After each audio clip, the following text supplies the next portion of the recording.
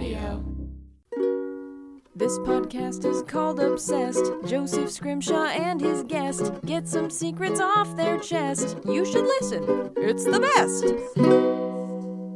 Hello and welcome to Obsessed with me, Joseph Scrimshaw. I am sitting in my home with an awesome person, Brittany Wallach-Key. I don't know about that, but hi. Damn it. I used to introduce people like that all the time. Yeah. And I thought, Brittany will be up for it. You're very kind. All right, well, where would you rate yourself? If I was going to say... I'm pretty awesome. I think I'm pretty awesome. How would you feel if I said I'm sitting in my home with a pretty awesome Yeah, person? that's better. Yeah, that's better. Okay, really? Yeah, You wouldn't honest. feel that's insulting? It's honest. No. We're friends. It's okay. Yeah, I think you're awesome. You haven't done anything shitty to me, so... I'm just waiting. Give me time, yeah. Fair enough. Can you start off by telling people a little bit about who you are and what you do? Yeah, so I'm pretty awesome. We already covered that. But yeah, my name is Brittany Wallach-Key. I just got married, so the key part of my name is new. Gosh, what do? I have a weird job. I have a live event experience, I guess. I'm like a party planner. I help develop card games for a company called Jack Dyer Studios. We do Super Fight, Red Flags, all those awesome games.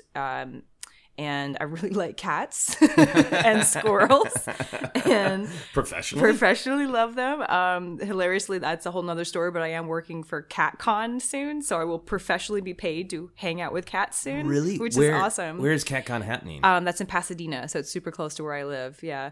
And it's in the Pasadena Convention Center. Yeah. Okay. Isn't that crazy that that's a thing? Yeah. In the famous cats all come?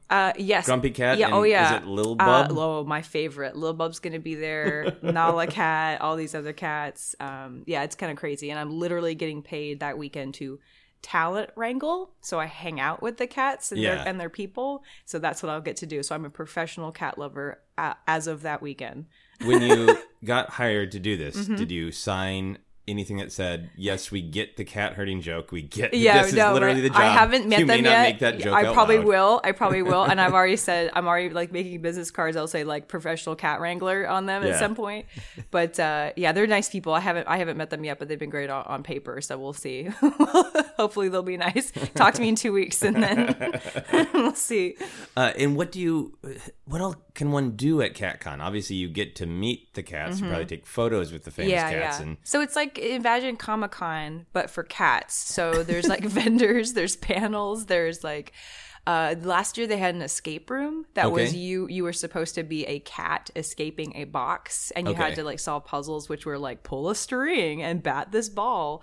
It had 10,000 people show up its first year. That is almost unheard of in the convention scene for an untested market, inexperienced team. 10,000 people showed up, and it was mad. And the second year was, with all due respect to the team, not quite as well organized, and it doubled in size. So hopefully this year they've got it under control, because it's cats. People will just, people who don't even need to know that it's a good event. They just see cats and they're like, oh, let's go. I'm the same. Yeah. I didn't vet them. I didn't look them up to see if they were a good event company. I just was like, oh, cats will be there. Sure. Take $20, please. Yeah. do you know if there is any big cat controversy? Like every other con, there'll be like, well, there's DC versus Marvel. There's some internal politics. Is there a cat controversy that you have to be really sensitive about at CatCon? I haven't learned about it yet, but I bet there are. I can't imagine. Well, I should say this. I imagine that there will be cats that won't get along backstage because they're fucking cats. Oh, sorry. Can I cuss on this? You fucking cat. Okay, good. So they're cats, so I'm sure I'm going to see like Little Bub fighting with like Nala Cat, or like Grumpy Cat not having it, or like Grumpy Cat on like a sofa, you know, on her own, and the other cats are away. So I bet there's like an upper echelon. I bet they talk shit on each other. Oh, I'm sure. Yeah, there's going to be drama that I'm just going to like eat popcorn in the corner and watch.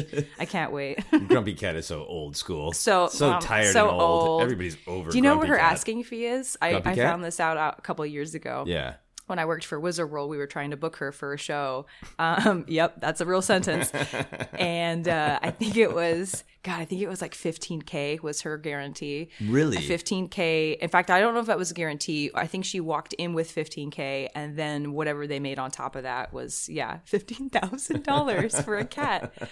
Dear God. So, yep, that's my life. Yeah, and yet still has to create the illusion of being grumpy to please the fans. Yes. With $15,000 in your little effing paw. All right, so we could talk about CatCon, and I'll probably have you back to talk about CatCon. I would love to. I'd love to. Yeah. But I wanted to get into your obsession, and it is Mystery Science Theater 3000. Yes. A thing that's absurd that I have not covered. Other people have offered it, but I know you are a big fan. Yeah, I'm a huge fan. We have talked about it a lot, and it is kind of a weird thing for me to cover because I like the show. I watched the show back in the day. I don't know the show anywhere near as well as most people do at all. But because I've worked with and I know most of the people who've worked on it, people just assume that I'm encyclopedic about it. I'm the same. Until like 5 minutes ago, I assumed the same. I was like, "Oh shit, am I going to talk about the right subject?" Because Joseph's going to know so much more than me. No. So I'm kind of okay now that I know. Good, please, yes. I want you to be the one who's like, "Yes, well, in this frame of this episode, in this quarter, there was a thing." God, there are people like that, and I'm not that person. In fact, I'll admit I have not seen every single episode, and some of them I can't see anymore because of the copyright infringement, and weird laws that they have in place. So, yeah, because they have a weird sort of release history. I know Shout Factory owns some of it. Rhino for a time owned some pieces, and I don't think we're ever going to see a start to finish complete DVD or Blu-ray version of it, which kind of sucks. Yeah, you kind of have to what did they say when circulate the tapes? We still have to keep circulating, YouTube or Riff Tracks at this point. And it kind of sucks that I don't think I'm ever going to actually see. There are episodes that I can't find. Oh, really? Yeah, I just can't find them. Yeah. Not even, not that I'm encouraging this, but not even illegally? I haven't done that in a really long time, to be honest. I haven't Pirate Bayed anything in a long time. Okay, I bet I have some friends listening that could help me with that. I'm sure. But we are content creators. And yeah, obviously they want to make money. And I think Riff Tracks currently has, in the last couple of years, has got some rights to the digital versions at least. Yeah, they just released a whole bunch on Amazon Prime. I just found this out about a week ago, and I've been binging, no joke, about 4 a day. I just put it in the background. God, they're so funny. You are so funny. I bet I've laughed at your jokes. Oh, well, thank you. So I've done some writing for Riff Tracks on and off, so I have some relationship with it and some opinions about the nature of riffing, and I like to think about that, of exactly what kind of jokes work when and why, and delivery and timing, styles and timing. There are things that you'll know on the back end that I'll never. I as a consumer, will laugh and understand. Oh, Brittany thinks that was funny, but the actual engineering to get that joke just right. Should we say this after this guy delivers this horrible line, or before, or how far do we go with the sex jokes? How far do we go into the adult version? There's so much engineering I'll never understand. Yeah. But again, as a viewer, I love it. I think that's kind of fascinating. Cool. Well, maybe we'll get into some of that. But first, I want to get into your relationship with Mystery Science Theater 3000. So when did you first discover it? When did you become hooked and say, I am going to make this a part of my life? I think I was 12. And if I'm not mistaken, I think I first started watching it when it was on Comedy Central. Okay. So it was a Comedy Central. I think it was at night. I can remember sitting in my living room with my mom and my dad and my sister, and it was just one of those things that we just sort of flipped on one day, and it was unlike anything I'd seen. It was, we all, my family loved bad movies anyway. We loved goofing on funny movies, and my dad, I can remember riffing, he would be sitting in the kitchen and something would be happening on this horrible sci-fi movie, and he would riff on it and make fun of it. And I, as a 12-year-old, just thought it was the funniest thing in the world. It was great. And so then we found a show that did it for us. Holy shit. And then there was sketches in between, and they're cute little robots, and they weren't always 100% family friendly, but as a family, it was one show that we could all find a joke to laugh at. Kevin would go really deep with weird references that no one would understand. Bill would go really dark sometimes. Mike was kind of, the straight guy in the middle, and it was we could all appreciate and relate to the jokes. Yeah. And getting older, I now see that there's a lot more adult in it than I first realized, which is great. So that it grows with you. But when I was 12 years old in my living room watching it with my family, and it was a really good, just good memories of laughing together. And we'd watch the whole thing, and a 2-hour show was a long time for a kid to watch and sit. And I would. And then I'd watch it the next morning because they would repeat it I had a little TV in my bedroom, I'd watch it at like 11 a.m. the next morning again, so I could like learn the jokes again and try to like, I don't know, like outwit all my friends at school. Who, by the way, no one else watched it at school. I was the only one who understood like Mystery Science Theater. People were like, "What's that?" Like, they were interested in like The Simpsons and like more current things. Did you try to then convert jokes that you had heard into use at school? I can't remember doing that, but I can remember trying to like relate to people through that, I guess. Like, oh, everyone must love making fun of movies. That's funny, right? And then my girlfriends would want to go to like like Space Jam. Like we would go see Space Jam in the theater, and they really wanted to see it. Yeah. And I'm sitting there going, this is horrible. And this, like even a movie that was like geared towards me as a child, I was still like, nah, this is dumb. Like Michael Jordan isn't even looking at Tweety Bird, you know?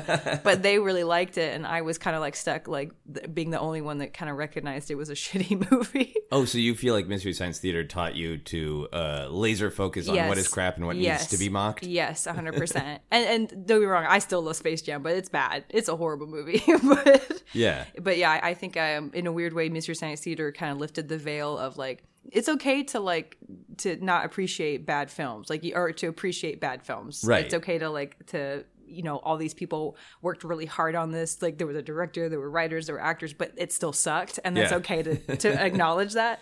All my other friends were like, no, we should, you know, let's watch this movie. And yeah. Did your dad feel displaced at all when he discovered the show? Because he sounds like he's like the kind of dad is like, I got a sense of humor. I'm going to show my family I'm real funny. And I don't know if he'll admit I'm not needed anymore. I don't know if he'll admit it, but like he might have felt replaced, because there were times when there would be silence in the riffing, and my dad would still do it, and I can remember not like laughing quite as hard at his. Like I would laugh a little harder at like Kevin, and it's funny. I've never thought about that. That's a good question, but I bet if I asked him today, he might be like, yeah, you know, I got a little replaced. Yeah. Does he still watch any kind of riffing? Does he watch the new series on Netflix? No, I don't think. No, my dad's I think still kind of getting used to Netflix and Hulu and all that. I bet if I showed it to him, he'd like it, but he wouldn't. I don't think he would have followed it the way I did. Yeah. So when you went to see Space Jam with your friends, did you try to actively riff it? In a couple parts, I distinctly remember Michael Jordan like putting his finger out, I think, and Tweety Bird was supposed to land on it, and he did this thing with his finger, and your listeners aren't going to see it, but like he did this thing with his finger where he pretended the weight of Tweety Bird was too heavy, like, oh, he's so heavy, and it didn't really translate with the animation, and I just started laughing, and I was like, what is he trying to do, like get like a, I don't know, like balance a basketball or something, and my friends like looked at me like, Brittany, we're watching a movie, like be quiet, and I'm like, oh okay, I'm sorry, like I was being rude to anybody else in the theater by talking in the first place, but I distinctly remember like kind of being shut down when Tweety Bird was too heavy for his finger, and it made me laugh. Yeah. And then I was like, all right, this is inside jokes for me. So now I riff inside my head. Exactly. So did you actively try to convert people at school? No, I felt like I'm not really like that in general. I don't really like to if I like something, I'm okay sharing it. I don't like to like forcibly make someone else enjoy it. And it, as far as I know, it continued almost up until like high school into college that people didn't know what I was talking about. And when I did find people, the very few times I did find people who knew what I was talking about, it was like, oh my God, we're in this secret club. Yeah. And nobody knows what we're talking about because it was on at weird times of the day. And then it moved to Sci-Fi Channel. No one followed it there. Like it was like this unlocking of a secret between two strangers. It was great.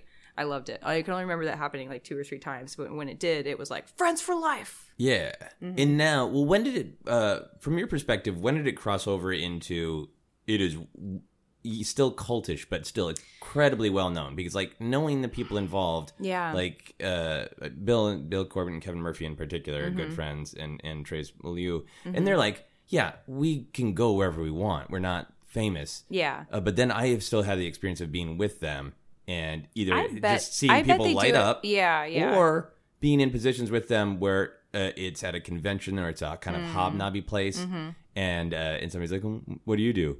And they're like, well, we were involved in Mystery Science Theater. That blows my mind that and they're people like, don't know them. Like, but the people are like, whoa, I've seen people go like, "What? You're Mystery Science Theater 3000?" Yeah, and you're like, yeah. And it's like, and then the person who's like blown away is like, "I've never seen it, but wow, I know that's a big deal." Interesting. So How I interesting. feel like it's got to this point where it is cult. Yeah. And you can still have that So sort of the secret name club. Mystery Science Theater is synonymous with the cult, but the person maybe remembering it has never seen the show. You've seen that happen with fans. Oh yeah, That's crazy where it just to has me. like it has value because people Wow. know it is a real thing. Yeah, like, yeah. you know, a thing that should be That's admired. interesting. I mean, I feel like the internet, I guess, because for me at least, at school, the people that you hang out with when you're young and didn't really have access to the internet were school.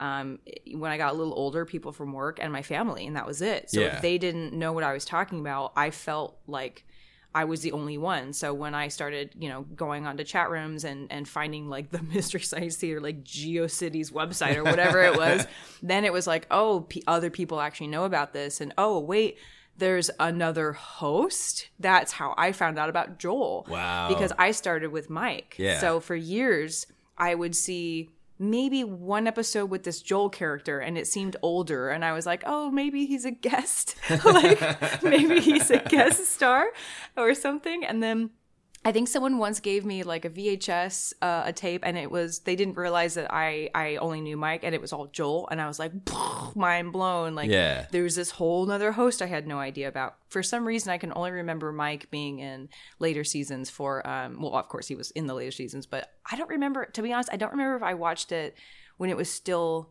live, like when the episodes were new. Yeah. They're all so jumbled around, and there was never really a through story with the bots or anything to keep track of. Yeah. So I'm pretty sure I saw some live ones. I remember seeing like Mystery Science Theater the movie when it first came out. So I must have still been watching it when it was still like when it was not yet in syndication. Yeah. You But, saw the movie in the theater? I don't think I saw it in the theater. I think I saw it on a VHS. I think I saw it at home, and my mom was so excited. Like, Brittany, there's a movie version of the movie show you watch.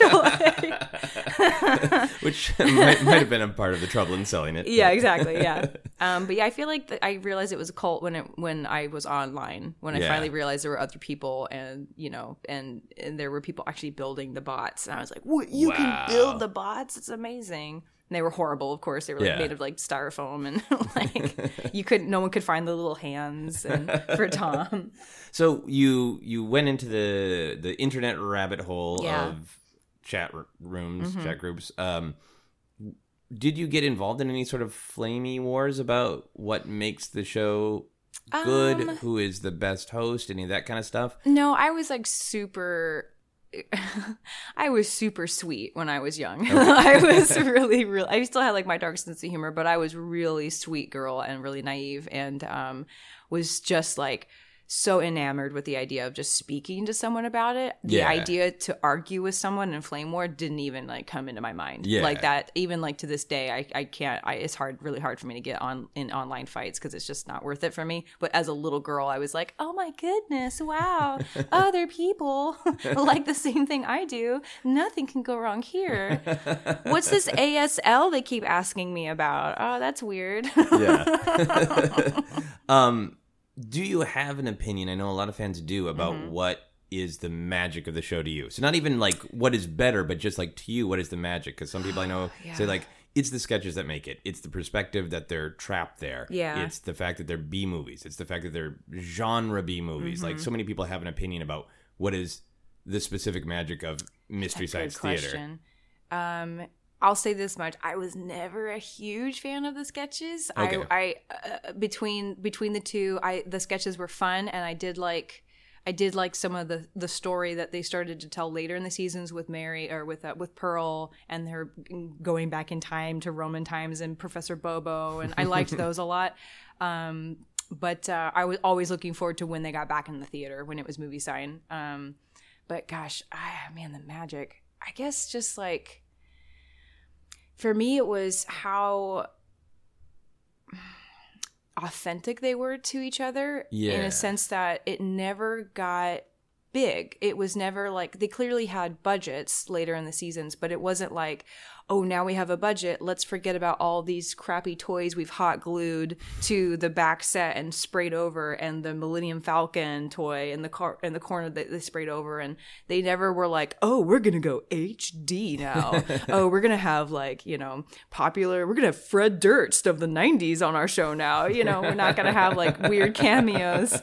It was always like, you know, it was always like, no, we're going to stick to our roots. We built this entire set by hand. It's always going to look like that.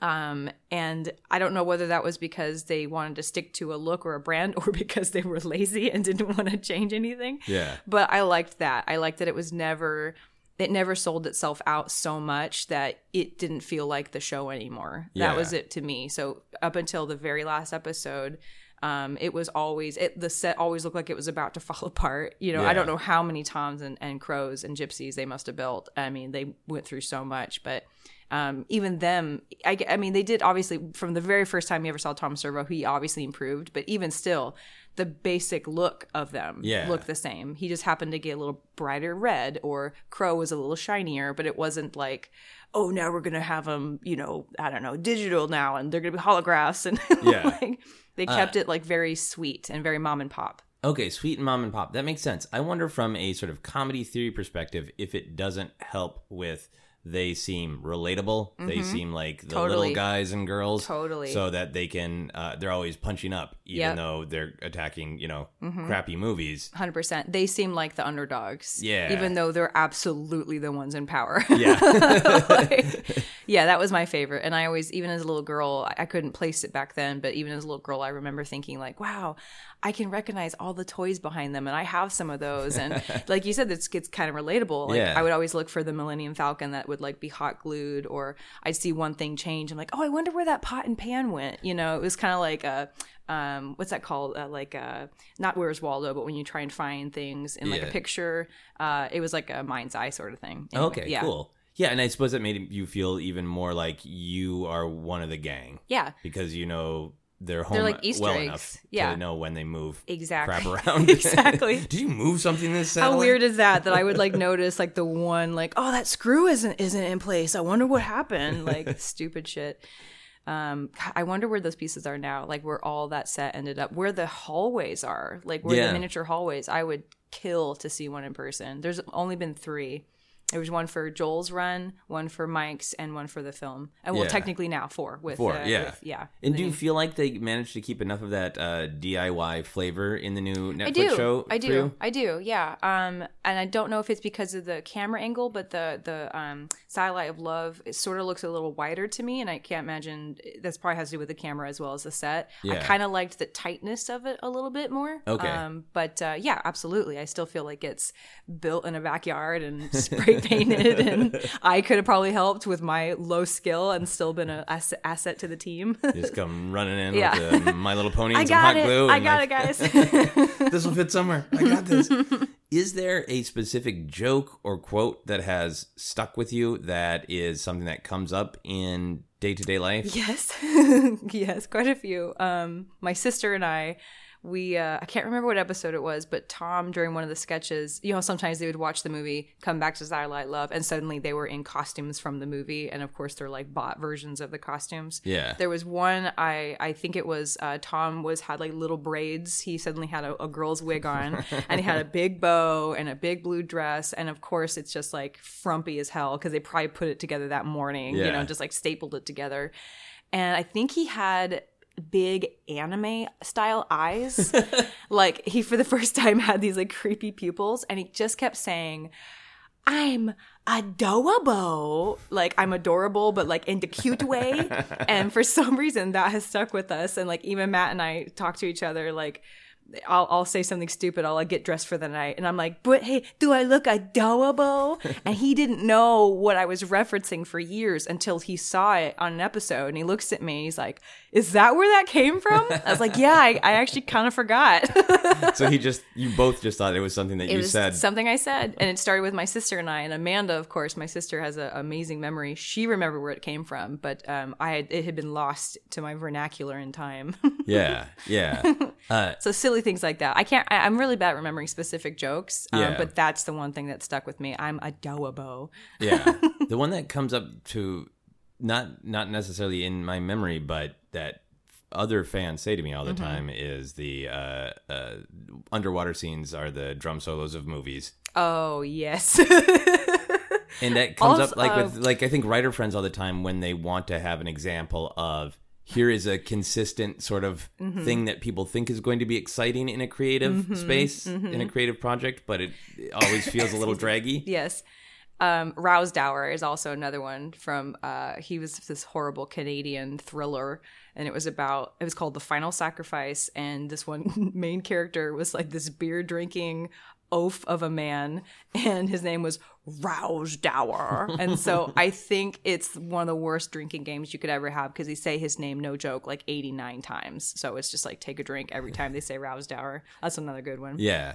Do you feel like in the community of MST3K fans, which do you feel like you're in a community at this point? Yeah, I do. Yeah, 100%. And a lot of our friends, now that I've, grown up and realized like I'm just as weird as everybody else, I found the weirdos. So yeah. My friends definitely are my community in that way. Do you feel like the community is just as invested in remembering the jokes, the characters, the sketches, and the actual movies themselves? No, I feel like the majority of when I talk to people about it, like you'll have the remember when? Oh, wasn't this funny? It's always like I think the jokes. It's when they're actually in the theater, and it's always, for me at least, someone will say, "Oh man, what was that movie again? Oh, what was that?" Because it's so fucking bad. Yeah. But they'll remember the joke that went with it, or they'll remember that was the episode where like.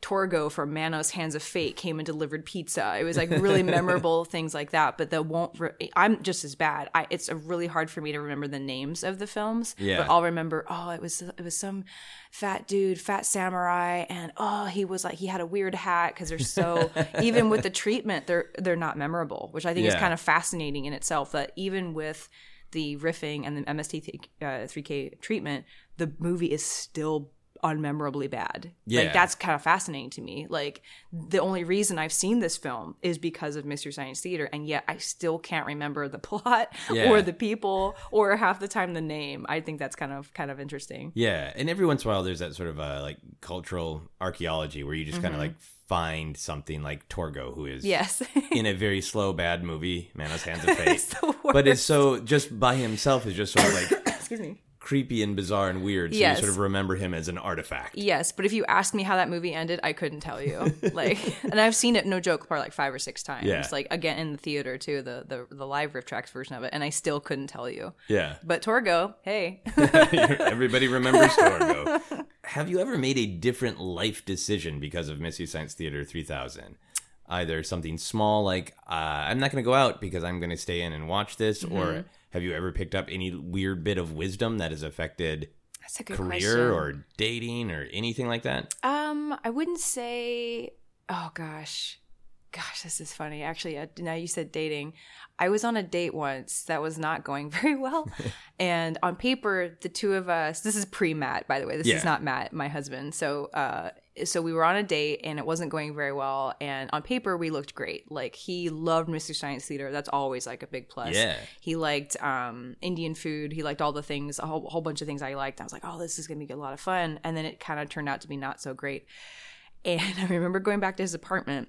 He was like, oh, do you want to watch Mystery Science Theater? And in my brain, I'm like, oh, that sounds like fun. Not remembering they're fucking 2 hours long. So whatever plans I had the rest of the evening are now shot, because I have to spend 2 hours, because I can't just like get up and leave, you know, because if it's on DVD, there's no commercial breaks even. You know what I mean? It's like this like set time I have to spend with this person. So I'm in the apartment. And I remember sitting in the living room couch, because that's where the TV was. And I thought, okay, Britt, you're in for it. Like, here we go. And instead, he's like, oh, no, I have a TV in my room. And I was like, shit, okay. And I was still sort of like new to dating. I haven't really been on that many dates in my entire life, to be honest. So I didn't like know to say, oh, it's cool, we could just stay out here. Yeah. So we went to in his room instead, because I'm an idiot, and sat on his couch. the most awkward 2 hours of my entire life watching. I don't even remember what movie we watched. That's how bad it was. I was so focused on how awkward and sweaty I was because it was really hot in his room that I didn't even remember what movie we watched, which riff or Mystery Science Theater. And I remember one time he did the stupid like, oh, I'm just gonna yawn and like put my arm around you, which it was even sweatier because now I'm being touched by another human being watching. He somehow ruined that episode for me. It probably like it's gone from my memory. I just don't know what it is because he ruined it. You just blocked it out. It was just a bad date. So if anything, Mystery Science Theater in a weird way couldn't save me that night from the bad date. I know that doesn't really answer your question, but that was just a funny story that, again, this guy on paper, I'm like, oh my God, Mystery Science Theater, this is awesome. How do you ruin Mystery Science Theater for me? Oh, impressively bad person. Bad dates. Was he just a real bore? Yeah, he was a little boring. He was very kind. It was just really boring, and I sort of had to carry the conversation. I sort of had to make the decisions on where we went that night when he was the one that invited me out. And that's not me being like, oh, the man has to do everything. Yeah. I feel like if you invite someone, it's sort of your responsibility. Yeah. And he sort of like made me decide a lot of things, and I was like, I'm good. I haven't thought about that in a long time. That's funny. I'm really entertained by not you're suffering. No, it's okay. You can be. I am. It's funny now. The layers of somebody watching Mystery Science Theater 3000 and then doing something so cliched and hackneyed as the yawn move, which would be mocked endlessly in a movie. Yes. MST3K and then I remember him walking me out to my car and being so thankful that like nothing happened. Like we never even like he barely touched me. And we went to give each other a hug, and he went in for the kiss, and I had to do the turn, like the cheek. Yeah. And I was like, no. And then he landed it. It's like, and then I remember breathing a sigh of relief in my car and getting the fuck home. And that was roll credits, right? The worst. Cool. If you could have one of the bots live with you. I do have one of them living with me. Oh, really? Which you mean like if they were alive and they were like talking? An actual bot, yeah. Tom. I would definitely do Tom. You're big on Tom. And do you have a Tom? I do. I almost brought him, but then I realized we're on a podcast, so it wouldn't have mattered. But yeah, I was lucky enough to get him for my birthday a couple years ago. My friend Jenny and Grant built one for me and then brought it to me, and it was just like this like heavenly light shone down. And I was like, oh, I finally have you. Tom would be my favorite. Yeah. And this is Grant Imahara, right? So he's pretty good at building things. He's pretty good at building robots. Yeah. Was it hard for him to build something crappy? He's I remember seeing videos of him like painting it, and I think he said the paint was hard to nail, like just the right red. And that's the kind of guy he is. He's so like hardcore about, preciseness, and just the idea of him like building it and Jenny building it is like blows my mind. That's really cool. Yeah. So is it on the couch with you and your husband Matt? It sits on a little table. He has his own little table, and he gets decorated for Christmas. And he was once our little Christmas tree, and then he gets decorated for all the holidays. And he has a little pulley at the bottom, so he actually could, move his little mouth. Excuse me. And then if he were alive and talkative, I would still choose him because I think Tom always made me laugh the hardest, and he can sing.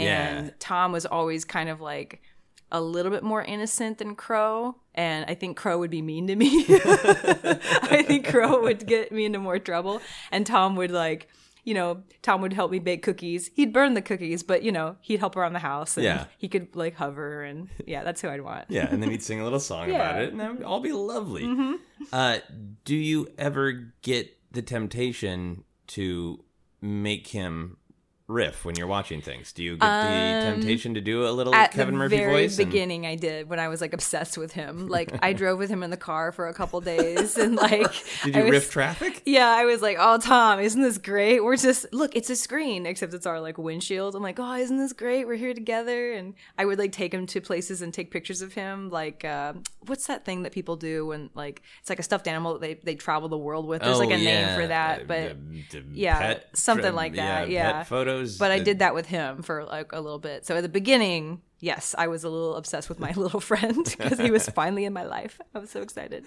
And now he's just there hanging out, being decorated. That's great. I always think of one of the really famous things that people seem to connect with MST3K is the Turkey Day Marathon. Yes. And I think there's something powerful about that because it is, it has a DIY sort of vibe to it in a way, like a friendly Yeah. relatable vibe, but also just a little bit of being an iconoclast because you're not with your family, you're not watching football. Yes. You're watching Mystery Science Unless Theater. you're with my family, and we were doing that. We would do that, and I think, was that on Sci-Fi Channel? I can't remember which one that was on, like where that started. I think it started on Comedy Central. I think you're right, yeah. And then we would watch the Twilight Zone marathon on Sci-Fi Channel on New Year's Day. So we had these like holiday marathons that we would watch. And that was when I could watch certain episodes that I hadn't seen in a long time. Yeah. Because they had to fill those slots, so they might pull from the vault that I haven't seen in forever. I think that's how I saw my favorite one. My favorite episode is Space Mutiny, which is just ungodly bad, but it's so I think some of the best movies that they ever riffed were ones that were funny without the riffing. Yeah. Like sometimes they would just let lines hang because it was so funny on its own. Space Mutiny was one of those, and I saw that because of the Thanksgiving Day marathon. Yeah, I almost said awesome. massacre. Thanksgiving Day massacre. What happened in your family? Are you really relating to turkeys? Yeah, It's from yeah, the turkey's perspective. It's a massacre. Yeah, I think you're totally right. I like, even in the modern day riff track stuff, I like it best when there's an element of curation of like, look at what we have discovered, and we are going to make really funny jokes, but we're also just going to share how that. How did they find them? Like, Yeah. how did, like, what? They dig and dig. I don't even know where to begin on that because Yeah. I have, Netflix, I have Hulu. Those are easy. But for them back in the day, they had nothing. They had VHSs. They had, like, I imagine people would send in copies of things that they might not know about. Like maybe fans were helping them curate. Yeah, I imagine. I mean, I think they just mostly had licenses from different places, And so would just they go could down a dig list. through and Yeah. try to find things. Crazy. Of just people, companies, studios who owned movies. crazy.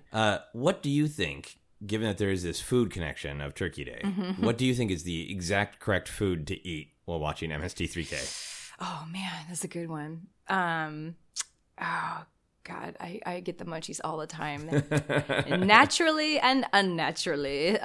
So tell me about natural munchies and unnatural munchies. I love salt, and I love so I really like Chex Mix. That's like my favorite thing. So it's kind of like popcorn, and then it's salty, but it's got that crunch. That's my favorite thing to eat during Mr. Science Theater, like Chex Mix or some sort of like pretzel-y kind of things. That's what I like. It's eclectic and weird. Yeah, it's weird, and it's like salty, and you'll crunch just as you're laughing. So I don't know, it gives you an extra like sound to make. Yeah. I don't know. Okay, and for unnatural munchies, are you comfortable? Everything in the house. Cereal. I love cereal. Okay. Yeah. I like Fruit Loops and like and Lucky Charms. All right. I don't know, it makes me feel like a little kid. Nice. So, do you watch MST3K then in an unnatural state? All the time. Is Yes. that a part of the culture or the experience for you? No, not when it began. No, not at all. I assume you can. It's like, Oh no, hey, no, kids, let's gather you around never for it. know. Yeah. I didn't do that till I was much later, like 21, 22. So I thought I enjoyed it like naturally, and then unnaturally, I was like, oh my God, this is so much funnier. Like, there are things that like I didn't notice before. So yeah, I absolutely do. But it's like 50-50. It's not something I have to be while watching it. Yeah. But it certainly enhances. Like, you've had a long day, you want to relax, and Yeah. you do that, and then you're like, oh, let's add the extra bonus of Mr. Science Theater on top of it. Yeah. Yeah. Do they go together well, the unnaturalness. Mm-hmm. I love this dumb euphemism. Everybody knows exactly what we're talking about. So does it go well with Mystery Science Theater because even at its most explosively funny, Mystery Science Theater has this sort of familiarity, like you're just in the weird space living room with your friends. And it's silly. That's Yeah. my favorite thing to watch. Silly. Yeah, it's Okay. silly. So I'll watch a bad movie. Like I watched Cool as Ice without riffing before they did the riff and unnatural. I watched it like that, and it was still funny. So I would much rather watch a funny movie, high as fuck. Let's just get to it. Than otherwise. Full of cereal. Yeah, full of cereal. If you know what I mean. Having collected all of the Lucky Charms. So I think there's also a power in the early run, late 80s, 90s of the B movies because kind of where they were historically in relationship to that time. They were, 30, 40, 50 years old. So as looking back onto the past, there's already a little bit of that nostalgia, which gives a sense of comfort. What do you think, like, B movies today are. So like if Mystery Science Theater had never been thought of and it was thought of today, would What they they be would- riffing like early YouTube videos? You know, what's Wow, like that's a the good B question. movie of today?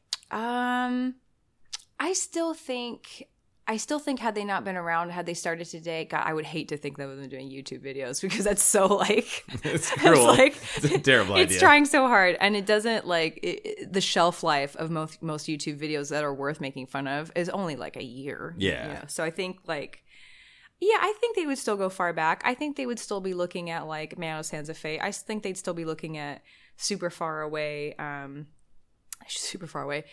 back films in terms of B movies. I think they'd do like Plan 9 from Outer Space. I think they would still do the same thing. I think they go far back and work their way forward. I don't know if they would do sci-fi as much because I read somewhere that the main reason they started doing more science fiction films is because they were featured on Sci-Fi Channel. Yeah. So Sci-Fi turned away from like the weird teenage dramas and some of the weird like Reefer Madness things they would do to more science fiction. Yeah. And that sometimes it was a little bit of a conflict there, but yeah, I think they'd still go for the same ones. Yeah. Yeah. I think you're right because I Yeah. think that curation and that discovery is a huge part of what it is. And then when you do something, like if they did like the Double Rainbow video, Yeah. like there's a it thing gets about so old so fast. Yeah. Yeah. because we pick the meat off the bones of anything that we know well. Yes, and that in truth too, like a lot of YouTube videos that we make fun of are fake. You know, they're faked. They're either like scripted or they're like, oh, this person falls and it's so funny, and it turns out that they did it for a Jimmy Kimmel show. You know, it's that sort of. So I think that they would find themselves hard pressed to find naturally bad movies or things on YouTube instead of finding fake ones. And it's not as funny if it's not natural. It's not as funny if you're trying to be funny. Do you know what I mean? Like like when Tommy Wiseau was self-aware after The Room, his stuff sucks now. It's not even close to the same. And I know they did a sequel, and I know he starred in Samurai Cop 2. Tommy Wiseau was not as funny, not even close. Yeah, because there was no naivete anymore. Yeah, you know? So Samurai Cop did a sequel. Yeah, Tommy Wiseau has done 8 million different things. Yeah, and they're not even close. Samurai Cop sequel. I'm pretty sure the guy from Birdemic has been working on like new things. And like, once they know. I think there's a Birdemic 2, in fact. Yeah. Just straight rip off of the first. Yeah, which is amazing because that's just kind of natural evolution of Mystery Science starting this so long ago. The MST3K theme song sort of blatantly describes the plot, the concept. So if there was it's so on the nose. If there was a theme song about your life, oh man, what kind of details would be in the lyrics to let people know, here's the story of Brittany? That's a good one. I think I'm a horrible singer, so I'm not gonna sing it, but I think it would be I would stick to the tune of the Mr. Science Theater song. So it would be something, it would include my love of squirrels. My friends sometimes like to call me Buzzkill because when we're all having a great time, I can't wait to bring up the fact that we're all gonna die one day. It's so funny to be like the little like pin in their balloon. So I'm a Buzzkill. Squirrels, I like to throw parties. And I hate cheese. I hate cheese. Yeah. Not allergic. I just fucking hate cheese. You just like, you don't like the taste of it. I can't stand it. I've been like my whole life. So that would be, I think, my four my 4 bullet points they'd have to hit. Yeah. I try to be an understanding person, but the cheese thing, I know. it's a bridge too far. My dad would tell me, I remember as a kid, he's like, Brittany, you're gonna go on dates and boys are gonna want to take you to get pizza. What's gonna happen when you get pizza? And I'm like, Dad, first of all, I'm like 12. I'll just take the cheese off. And I still do to this day. I'll take it off. I assumed, now we have been in the same place doing work stuff and we have ordered pizza and you get the weird naked cheeseless pizza. I always get the little tiny pizza that I have like 2 slices of and I'm like, okay, yeah, full. And I assumed it was lactose. Nope, it's just me being weird. It's going to be so much richer. I know. When I see you just eating a weird pizza. And it's like bruschetta at that point, right? It's just like bread and sauce. It's not even a meal. And I will hum your weird theme song to myself. That's a good question. I like that one. That's a good one.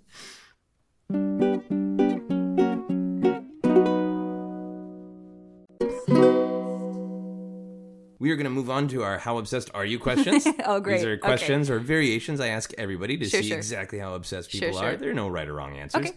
Do you think about MST3K every day? Yes. in one way or another. Yeah. So even if you don't watch it, some joke or feeling Something will flits come through your up. mind. Yeah. I'll see some poster for like a movie that's about to come out and it's bad. I'm like, man, I wish they'd riff that. You know, it's usually that. It's usually because we live in LA. Yeah. So we see all these horrible billboards pop up. And that's usually when it pops into my head, is when I wish that would get the treatment. Okay. That I'll never see. Yeah. I shouldn't say that. Riff Tracks sometimes hits more modern things. Yeah. But it's unlikely I'll see a riff of that. Yeah, and certainly not in that same exact mold, because you know, Riff Tracks it's a different Own beast. thing. You know, Exactly. Do you think that? So you've said a couple times about the like bad movie thing, and I think that's a natural reaction that a lot of fans have, like when they see a really crappy movie, like, well, at least maybe Mystery Science or Riff Tracks. At least they'll save us. Yeah. Take this down a few pegs. So do you come from the school that all of the movies should be bad, and that the fact that they're being riffed is a judgment? Because this is a thing that's gone on with Riff Tracks, where they've tried to be like, sometimes we're just adding color commentary. We don't think The Force Awakens is bad, but we did a riff of The Force Awakens to just have fun with it. But where do you fall in that camp? I think I'm always going to lean towards wanting to watch a bad movie be riffed on, because I think it deserves it. And there's an extra layer to it, that so many people worked on this bad movie, and it still came out this way. Yeah. That's funny to me. A good movie, as funny as it is to make fun of it, there's something like I almost feel bad for it. Like there's some sincerity to it. Like Force Awakens, like, oh, I actually kind of like that movie. Oh, that is kind of weird that you made fun of that. Now I'm going to think of that differently. It changes the movie for me. Does that make sense? It changes a good movie. It enhances a bad one. Does that make sense? That's sort of where I'm at with it. I'll still watch it. It's still hilarious, but there is something about like changing a good movie and enhancing a bad one. I'd rather watch the bad one. Yeah, absolutely. Yeah, and I think especially with the Mystery Science Theater version of riffing, like Riff Tracks doesn't have that sort of narrative conceit. Yeah, so it's just straight, we're stabbing you. Like we are just like, the riffs are like knives. The riffs are like knives. And they're meaner too. Like they go after people. I heard like a joke. I think I was watching Jack the Giant Killer last night, and they made a joke about like a fat celebrity, and I was like, man, they wouldn't have done that like in Mystery Science. There's no way they would have gone after that person. So they're a little nastier. They cuss a little more, which I'm fine with. Yeah. So they're a little meaner, I think, in Riff Tracks now that they're like, they can get away with it. Yeah, for sure. But for like classic MST3K, it does seem like there's this like your Chex Mix and cereal, a mix of salty and sweet. Yes. And in that it doesn't get too sweet because they're always taken the down knife to the bad movie and saying, this is bad. We are making a judgment. Yeah, exactly. This is bad. Yes, we are judging you. It is bad. But in a sweet way. Yes. You suck, they said sweetly. Has Mystery Science Theater 3000 ever made you weep? Yes. Gosh, I'm trying to remember. I think it was Space Mutiny. Space Mutiny made me cry because every so often they get on one joke they can't let go. Yeah. But they're so good with timing. It never gets old. Yeah. It's never like, all right, guys, we get it. You've said the name 3 times. It was when they were making fun of the lead, who hilariously was also the first Captain America the first actor who ever played Captain America on television, that horrible motorcycle version. Yeah. He was the lead in Space Mutiny, and they kept calling him different names for his like muscles. He was this big like muscular dude, so they'd be like, he'd running through a hallway and they go, oh, beef hard cheese, or Pecs man chest, and I swear there must have been 30 names they called him, but they did it so well that it was so timed well, and every time they would name a new one, I would start crying. It would make me laugh so hard. Yeah, like so funny. I love that. Yeah, that's definitely one of the sort of like they have successfully urinated on that joke. Like when somebody else makes a joke kind of like that on Twitter, people will just respond with blast hard cheese. It's that sort of like, we now have a language for that specific joke of making fun of a too manly action star. And over and over again. And that made you weep. Beautiful.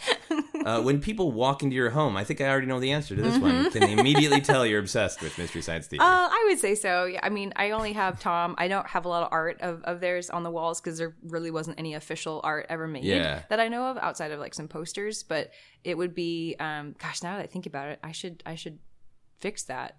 But yeah, Tom is there. You can see my small DVD collection, and Tom would be the indication. Tom's the thing that kind of gives it away. He's good. Yeah, he's a dead ringer. How big is Tom? He's about, like, I know your viewers can't see it, so however tall this is, like Yoda height? Yeah, actually, yeah, he's Yoda height. He is. And he's very light, and I am the only one allowed to hold him. Not because of me, but because my husband, every time we go out with him, when we go see Riff Tracks live, I bring him along, and Matt, like, refuses to touch him because, God forbid, he breaks, and he'd feel terrible. Yeah. If I break him, it's like, oh, well, that sucks. But so yeah, he's about Yoda height. Okay, yeah. cool. So that is a significant size object to see in your living room when somebody walks in. He's pretty big, yeah. Okay. Would you want the video of your wedding to be riffed by any of the MST3K cast? Hilarious, because Tom was at my wedding. There's a picture of him at my wedding as we were up there. He's got a little suit, and he has a little suit and a little bow tie. No, I actually wouldn't have. Because my sister was there, and that was enough. My sister. Did your sister riff your wedding? My sister, at one point, there's an inside joke between the two of us. There's a Freakazoid episode, if you remember that cartoon back in the day, where the mother is dropping Freakazoid off at a sci-fi convention, and as she lets them out of the car, she waves and she goes, "Have a good time now." And for some reason, that stuck with us. So during my vows, like at the very end, my sister and all her friends who are in on the joke too scream, "Have a good time now." And I just start laughing. So that was enough. That was the one riff you need. I don't think I could have them doing like an entire thing. I would be like, "All right, guys, Kevin, this is like life-changing for me. Could you just like knock it down a peg, please?" Well, right. Like, and because you so come from the school of riffing is a commentary that this needs some help to be enjoyable. Correct. Like, I'm not already insecure. I have this like makeup on and my hair done and all my friends are there. Like, I'm already there. I'm good. Like, you got it. Fair enough. Would you get a giant tattoo of Torgo from Manos, the Hands of Fate, across your back? Mystery Science Theater is the only thing I've ever considered getting tattooed on my body. Okay. And I wouldn't get that. I would get, I would be this like basic bitch, and I would get Crow on my left wrist. Actually, no, I'd get Tom on my left wrist because that's closer to my heart. Aww. And then I would get Crow on my right, and then it would be this sort of like Sailor Jerry version of them. So the lines are a little too thick, and they're kind of like burly, I guess, versions of themselves. I'd get like Sailor Jerry, Tom and Crow, but I'm a fucking pussy, and I don't like pain, so I won't do it. Have you seen other people get tattooed? I have. I've seen that exact style too, and I really liked it. Yeah. Okay. But have you watched people cry in pain as they're being tattooed? I just like the idea of just something digging into me for 2 hours and paying someone to do that. I'm good. When you phrase it that way. Yeah. Sounds painful. And like a good episode of the show. Yeah. Just digging in for 2 hours. If you had to eat a pile of your least favorite food before watching a brand new episode of the show that you've never seen before, well, would you do it? It would be it would be cheese. Yeah, and I had no idea about your cheese avoidance issues. It would I couldn't do it. Like Did you have some sort of issue, like psychological break with cheese? No, Did you see someone be murdered when you were 2 and eating a piece of cheese and you don't remember? Cheese killed my cat. I can distinctly remember being like really little, 5 or 6, and my dad putting cheese, like little shredded cheese, on a hot dog. Yeah. And he, my dad's so sweet. He like made this lunch for my sister and I. We're sitting at the table, and I'm like, hot dogs, and he slides the plate in front of me, and I'm like, oh, what the fuck is that? And I wouldn't eat it. And my dad's like, you're not leaving the table until you eat. So that's, I can remember very distinctly just hating cheese. Yeah, and that's not that traumatic of experience. No, it's not. It's not. It's just not liking it and being told I couldn't eat without eating it. So I'm like, I'm just not going to eat today. And I didn't. Okay, so you would not eat a pile of cheese in order to see the new episode? I couldn't, no. Because I wouldn't enjoy the episode then. I would be sick. It would be cheese tainted. Yeah, and I would have sold myself out, Joseph. I would have sold my soul to the cheese lords. Nope, none of that bullshit. No. All right, good answer. If the only way you could see your favorite episode ever again is by stealing it from Walmart, would you do it? Yes. Yes, I would. Gosh, what would that be? That would be Space Mutiny. I'd steal that. Yeah, I would do that. Yeah. You sound almost excited about it. Yeah, it's a challenge. Yeah, I could do that. If they have old security guards, they're not going to go anywhere. They're not going to chase me down. Yeah. So, bye, greeters. I'll just have my Lyft ready to pick me up outside. Zoom off. Your baby driver in a Lyft. Lyft. Yes. Perfect. If a new season of MSD3 was available, but there was a bear on your couch holding the remote, geez, would you try to get the remote from the bear? Oh man, no. The bear just wants to watch CNN. No, I wouldn't. And I'd have to stay in the house. I'd have to like be with the bear. I couldn't like shoot the bear.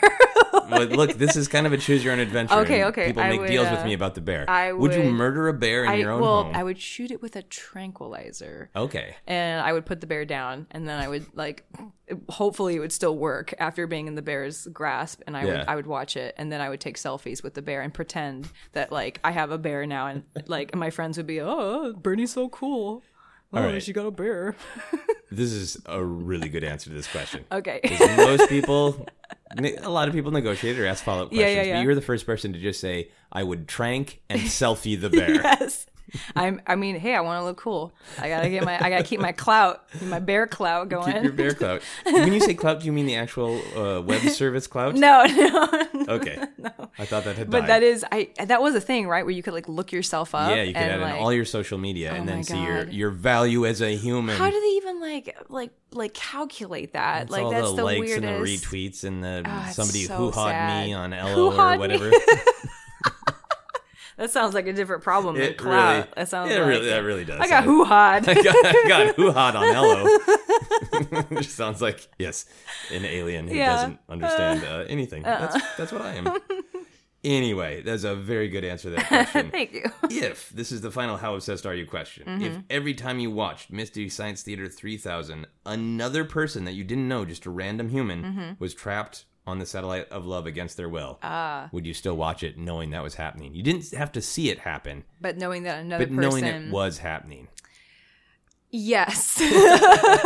Because I feel like they, it's not a bad place. It's not bad. Yeah. They've got food. They've got bots. I'm sure they have fun parties after the show's over. And it'd be very, very crowded after a little while. Yeah. And maybe they'll show up in sketches. Yeah. I'd be okay with that. I'd be okay with dooming people to a life of movie servitude. Yeah. Because, I guess that's part of the underdog story is it's supposed to be for torture. That's what the Mads are trying to do. But they never break, right? And I like that they never went really mean with them. Like, they were always sort of like skirting the evil. Yeah. Like TV's Frank and Professor Forrester were so cartoonishly, and I'm putting my hands together the way like a cartoony villain would. Yeah. But they were so like me hee hee ha ha ha. But they never actually hurt them. They were so insecure in their own inability to be evil that it never really came to fruition to actually hurt them. I don't even know why they did it. Like, I feel like this new season is the first time we're like getting a reason why they're getting, like, there's some sort of like liquid they're getting from their pain. Okay. And they're putting it into this like big, I'm only like 4 or 5 episodes in, but they're putting it into this like big like containment. Okay. So yeah, I kind of like that they never went full evil. And are you enjoying the new season? I feel like I would be remiss if I didn't ask. I'll be honest, I really am, but the sketches are falling much flatter for me than the original seasons. And I don't even know why. I think, like I said before, what I like so much about the magic and the authenticity, I feel like we lose that when you have Jerry Seinfeld on as a cameo, or you have Patrick, my gosh, I can't remember his last name. He's a great actor, and these are people that absolutely belong there. They're huge fans, I'm sure. They wouldn't just do it for no reason, but I feel like you lose the sort of sweetness and mom and pop version of it when you put so many cameos in. It's trying to pander to an audience. Sorry, that was my alarm. Yeah. Pander to an audience that they don't have to. Yeah. You already have me. I don't need to have a... Yeah, I don't know. Yeah. But the movie riffing, I do think is really funny. I think Jonah's doing a great job. And it's not because I'm so partial to Kevin, but Tom isn't making me laugh quite as hard as I'm used to. So Crow, for the first time, is like, oh, Crow's jokes are landing really well with me. But overall, I think it's a very sincere try at bringing that back, and I can feel how much they love it, and it's not a money grab. I don't feel like it's just like, I remember talking to you on the phone about it. I remember being so like, that's, you know what, that's when I knew I was like actually obsessed with it, when I was upset for the first time over a nerd rage thing. I was actually nerd raging. I've never experienced that. And then I heard the new thing was coming out, and I saw like all these people that I kind of kept going, why is that person there? Why isn't Bill writing for it? Why isn't Kevin attached to it? Why isn't Mike? And I started to be like, oh my God, there's a Kickstarter, and wait, and for some reason, like, it broke me. Like, and I was so upset. And I remember calling you in my kitchen. Oh my God, this like person who's, we're very friendly, but I barely know you. Not enough to just call you up for like Mystery Science Theater advice, but I was compelled to do so, and that's when I knew I had a problem, and I was obsessed because I actually got upset by it, which is so asinine. Like, it turned out great. Like, it's a good show. I shouldn't have gotten so upset, but I was so possessive of it. Yeah. It was so my thing that I was like, how dare you? Yeah. Leave it in the past where it belongs. But, I'm sorry, I went on a tangent. No, there. it was great. Yeah, well, I hope I managed to help in our emergency phone call. Yeah, you did. You really did. You. I remember you telling me that you felt it was very sincere, that I should wait for it. Yeah. Not don't pass judgment just yet. And I was like, okay, all right. And I was right. You were right. I should say you were right. Good. Yeah, and I think it's a thing that we all wrestle with. I make jokes about people getting mad about like that's going to ruin my childhood. Yeah. And I think we all do overreact to things. But if something amazing gets created, people are going to want to keep doing it and playing with it. Yeah. And it's just and I can't blame miss. people for wanting to be a part of it. I can't blame the cameos wanting to be on. Of course, are you kidding? Like, of course I would want to be on a Mystery Science Theater cameo if I was a celebrity, but it still felt kind of weird. But it was hard for me to like let that go and just enjoy the first episode, because I'm sitting on the couch, I've got my arms crossed, I'm like, I'm not gonna eat Chex Mix, this doesn't deserve Chex Mix, I'm not gonna do that. And then the first version of the song comes on, I was like, oh, okay. Jonah's kind of cute. I like him. He's funny. He's adding his more musical style to the sketches and everything. I'm like, okay, guys, I'm on board. Like, I'll watch it. Yeah, I think Jonah ended up being a really, really good choice. Yeah, I agree. But I think that's anything like with Star Wars, with Doctor Who, with any of the things that I love. Yeah. Do you feel that way about certain things? Have you nerd raged over things? Oh yeah, I have. I have definitely nerd raged, and I have my strong opinions about specific things. Like they should be like this, but I've really gotten to the point of like, it's not. You're going to get attached to the thing that you first saw. And then it is a thing that should evolve. Yeah. And it should change. Yeah. And at this point, I almost enjoy, like, when I watch something, I'm kind of like, I hope it has these things that I love, and I hope it has a couple of these things that I think are dumb. Like, really? Rogue One was like, hey, I hate that Darth Vader pun, but I know exactly how to handle that. And I am almost kind of grateful of, like, hey, there's a part of this thing that I love that I hate. How did that get through? How did that, like... That was the first thought in my mind. Yeah, how many people, like, how many versions of a script are there typically for a film like that? For Rogue One? A lot. And how did that still make it? Like, no one was like, hey, that's a little out of character. Yeah, he's literally never done that before. Why are we doing that here? He can make a joke, but he can't make a pun. But, like, I think when I was younger, I might have been like, that ruined. And for me, the whole movie is ruined now. Yeah, it's like... is one part of a thing that I didn't like, and there's almost like some sort of like Zen balance. So you've like learned how to like cope with it and be okay, and just like it's just part of like growing up, and like some things get through the cracks.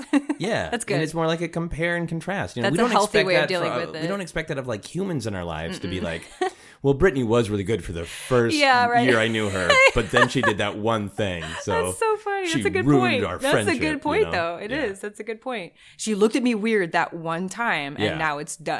Yeah. And these things that we take into our lives that continue and get rebooted and walk through life with us, to me, they're more like, they are entertainment, they're a product, but they're also like friends who walk through us. I think more people should learn from you. More geeks in our community could learn from that. Yeah. I think they'd enjoy things more. Not that their opinions aren't valid. I just... Yeah, the whole nerd rage thing. That was, again, my first experience. And I was like, this is what that feels like. This is horrible. This is horrible. Well, that's a fun tangent. Thank you for going on it with me. Can you make a noise to sum up your obsession with Mystery Science Theater 3000? Yes. That's why, like, really excited. Yeah. It's like... Nice. That is a good noise. I'm going to rate your obsession on a scale of 1 to 7. Oh, goodness. All right. 1 to 7, aroused dowsers. Roused dower. I liked Roused Dowser better now. Roused Dower is the actual thing. Roused Dower, yes. Roused Dower. Okay. Out of 7 Roused Dowers being the highest amount, I am going to give you. This is difficult because That's everybody okay. ends up being. I'm not going going to be offended. I know I'm not a 7. Okay, yeah, no, I'm not. I think I've given a 7 once. I think a 7 is a borderline problem. That's if I come in with like tattoos and like I named my child like Tom Servo. That's like there's problems there. Yeah, even that would probably be fine. But you have your stopping points. You've incorporated it into your life in some ways and not others. But I think you're still pretty high. I'm going to give you like I think 6. Oh, good. All right, I can take that. You think 6 is too I would high? have said 5. Okay. I would have said 5 because I haven't seen every episode. To me, that's like that's a cardinal sin as a Misty fan to not have seen every episode. Okay. Yeah, I'm not trying hard enough. We'll bump you down to 5.5. All right. Like we did. We started that way. I'm pretty awesome. Yeah. And now I'm a 5. Yes. Pray we don't alter the number further. So can you tell people where they can find you on social media and any stuff you want to plug? Oh, sure. You can find me on Twitter at bwalloch, WALLOCH, and all the things I currently do are with Jack Dyer Studios, so check out jackdyer.com. There's way more than just games there. We're doing escape rooms. We're doing a sort of storytelling adventure where we bury things in the desert and tell you to go find them, and then you're suddenly a part of a story that we're trying to build. And by we, I mean Jack Dyer. And check out jackdyer.com, all the weird shit I'm up to. It's hard to describe to people what I do for a living. And I'm just like, just go to the website. Just go to that. You'll get it. It's really cool. I promise you'll like it. Yeah. The games are great. And Jack himself is an awesome you. person. And thank you so much for writing for us. It's He's going to be really humble, but you've totally written for, you've Red Flag, Super Fight, and You've Got Problems now. Our newest one about to come out. Yeah. So thank you for that. Oh, absolutely. It's been a ton of fun. And awesome. You and Jack are both great to work with. Thanks. Here are some quick plugs for this show, and then we'll do our final questions. Sure. You can follow me on Twitter and Instagram is at Joseph Scrimshaw. You can follow Obsessed Podcast on Twitter and Facebook is at Obsessed Podcast. You can check out my pop culture comedy station on Anchor called Headcanon. For info on all my upcoming shows and comedy albums and whatnot, you can check out my website at josephscrimshaw.com. And finally, you can support Obsessed by backing us on Patreon. For as little as $1 a month, you get access to our monthly patron-only bonus episodes where I talk with my wife Sarah about something we're obsessed about. That was a huge Freudian slip for Nerd Rage. I don't know what I want to talk about this month, but apparently it's going to be something I'm obsessed with. Look for my new podcast, Upset with Joseph Scrimshaw. For full info on the Obsessed bonus episodes, go to patreon.com/Joseph Scrimshaw. All right, so final questions. Yes. Don't have anything to do with your obsession, but Sure. you can if you want. If you could run at super speed, but you had to wear something dumb to do it, what might you wear? God, I hate tutus. I think they're so dumb. If I in order to get the super speed, I had to wear something. Like it almost like granted me the power. I think the dummest thing I could wear would be a tutu. I fucking hate tutus. Sure. Yeah, that would look awesome. Really cumbersome tutu too. Like it would almost fall off me. I would do a tutu. Yeah. I love the image that you could be running at absolute super speeds, but the tutu would not bend to the wind or the force, and it would be perfectly circular. Yes, just like perfectly there and never coming off. Yeah, right, that would be it. Look for Tutu Flash running around Los Angeles. If the government made a stamp of you, what would you want to be doing on the stamp? Oh, man. I would want... there's a really great squirrel girl pose. Squirrel girl from the Marvel Universe where she's got her little squirrel in her hand and she's giving it like a little kiss on that cheek. That's what I would want to be pictured with a squirrel. Oh, nice. Yeah, that's what I want. Just like holding it and having the squirrel give me a little kiss on the cheek. Like, oh, we're friends. Nice. That's what I would do. I feel like, in a way, what you just said is kind of the answer to the next question. The final question. Maybe not, though. The final question for everyone on the podcast is, what is happiness? Oh, what is happiness? And I could see you saying squirrel kisses. I mean, animals. I think animals are like, it sounds so fucking stupid, but like, I think animals are like the most pure form of happiness there can be. Yeah. Like, they don't give a shit about anything. They don't have bills or worries or this, and just like a cat sleeping on a couch, that's happiness. Just this like sweet animal, and a safe happy animal is like happiness to me. Like a domesticated animal that's just even like a wild one, even like a crazy kangaroo that punches people, like that. Just like this, like I just think animals are just like the best, and even like the gross ones are great. Like snakes are horrible, but they're great. Yes, just like the things we love. Yeah, exactly. Sometimes they're horrible, sometimes they're great. Like snakes. Like snakes. But I love that idea that happiness is purity, whether it is a super cute cat just sleeping in your home in the sunlight, or a kangaroo punching someone in the middle of Australia. Doing what they want to do. Like kangaroos do. That is a great answer to what is happiness. Thanks. Thank you so much for doing the podcast. Sincerely, thanks for having me. This is awesome. Thank you. Thank you. That is our podcast. You've been listening to Obsessed. Joseph Scrimshaw and his guest shared some stories with the rest. Rate 5 stars if you're impressed.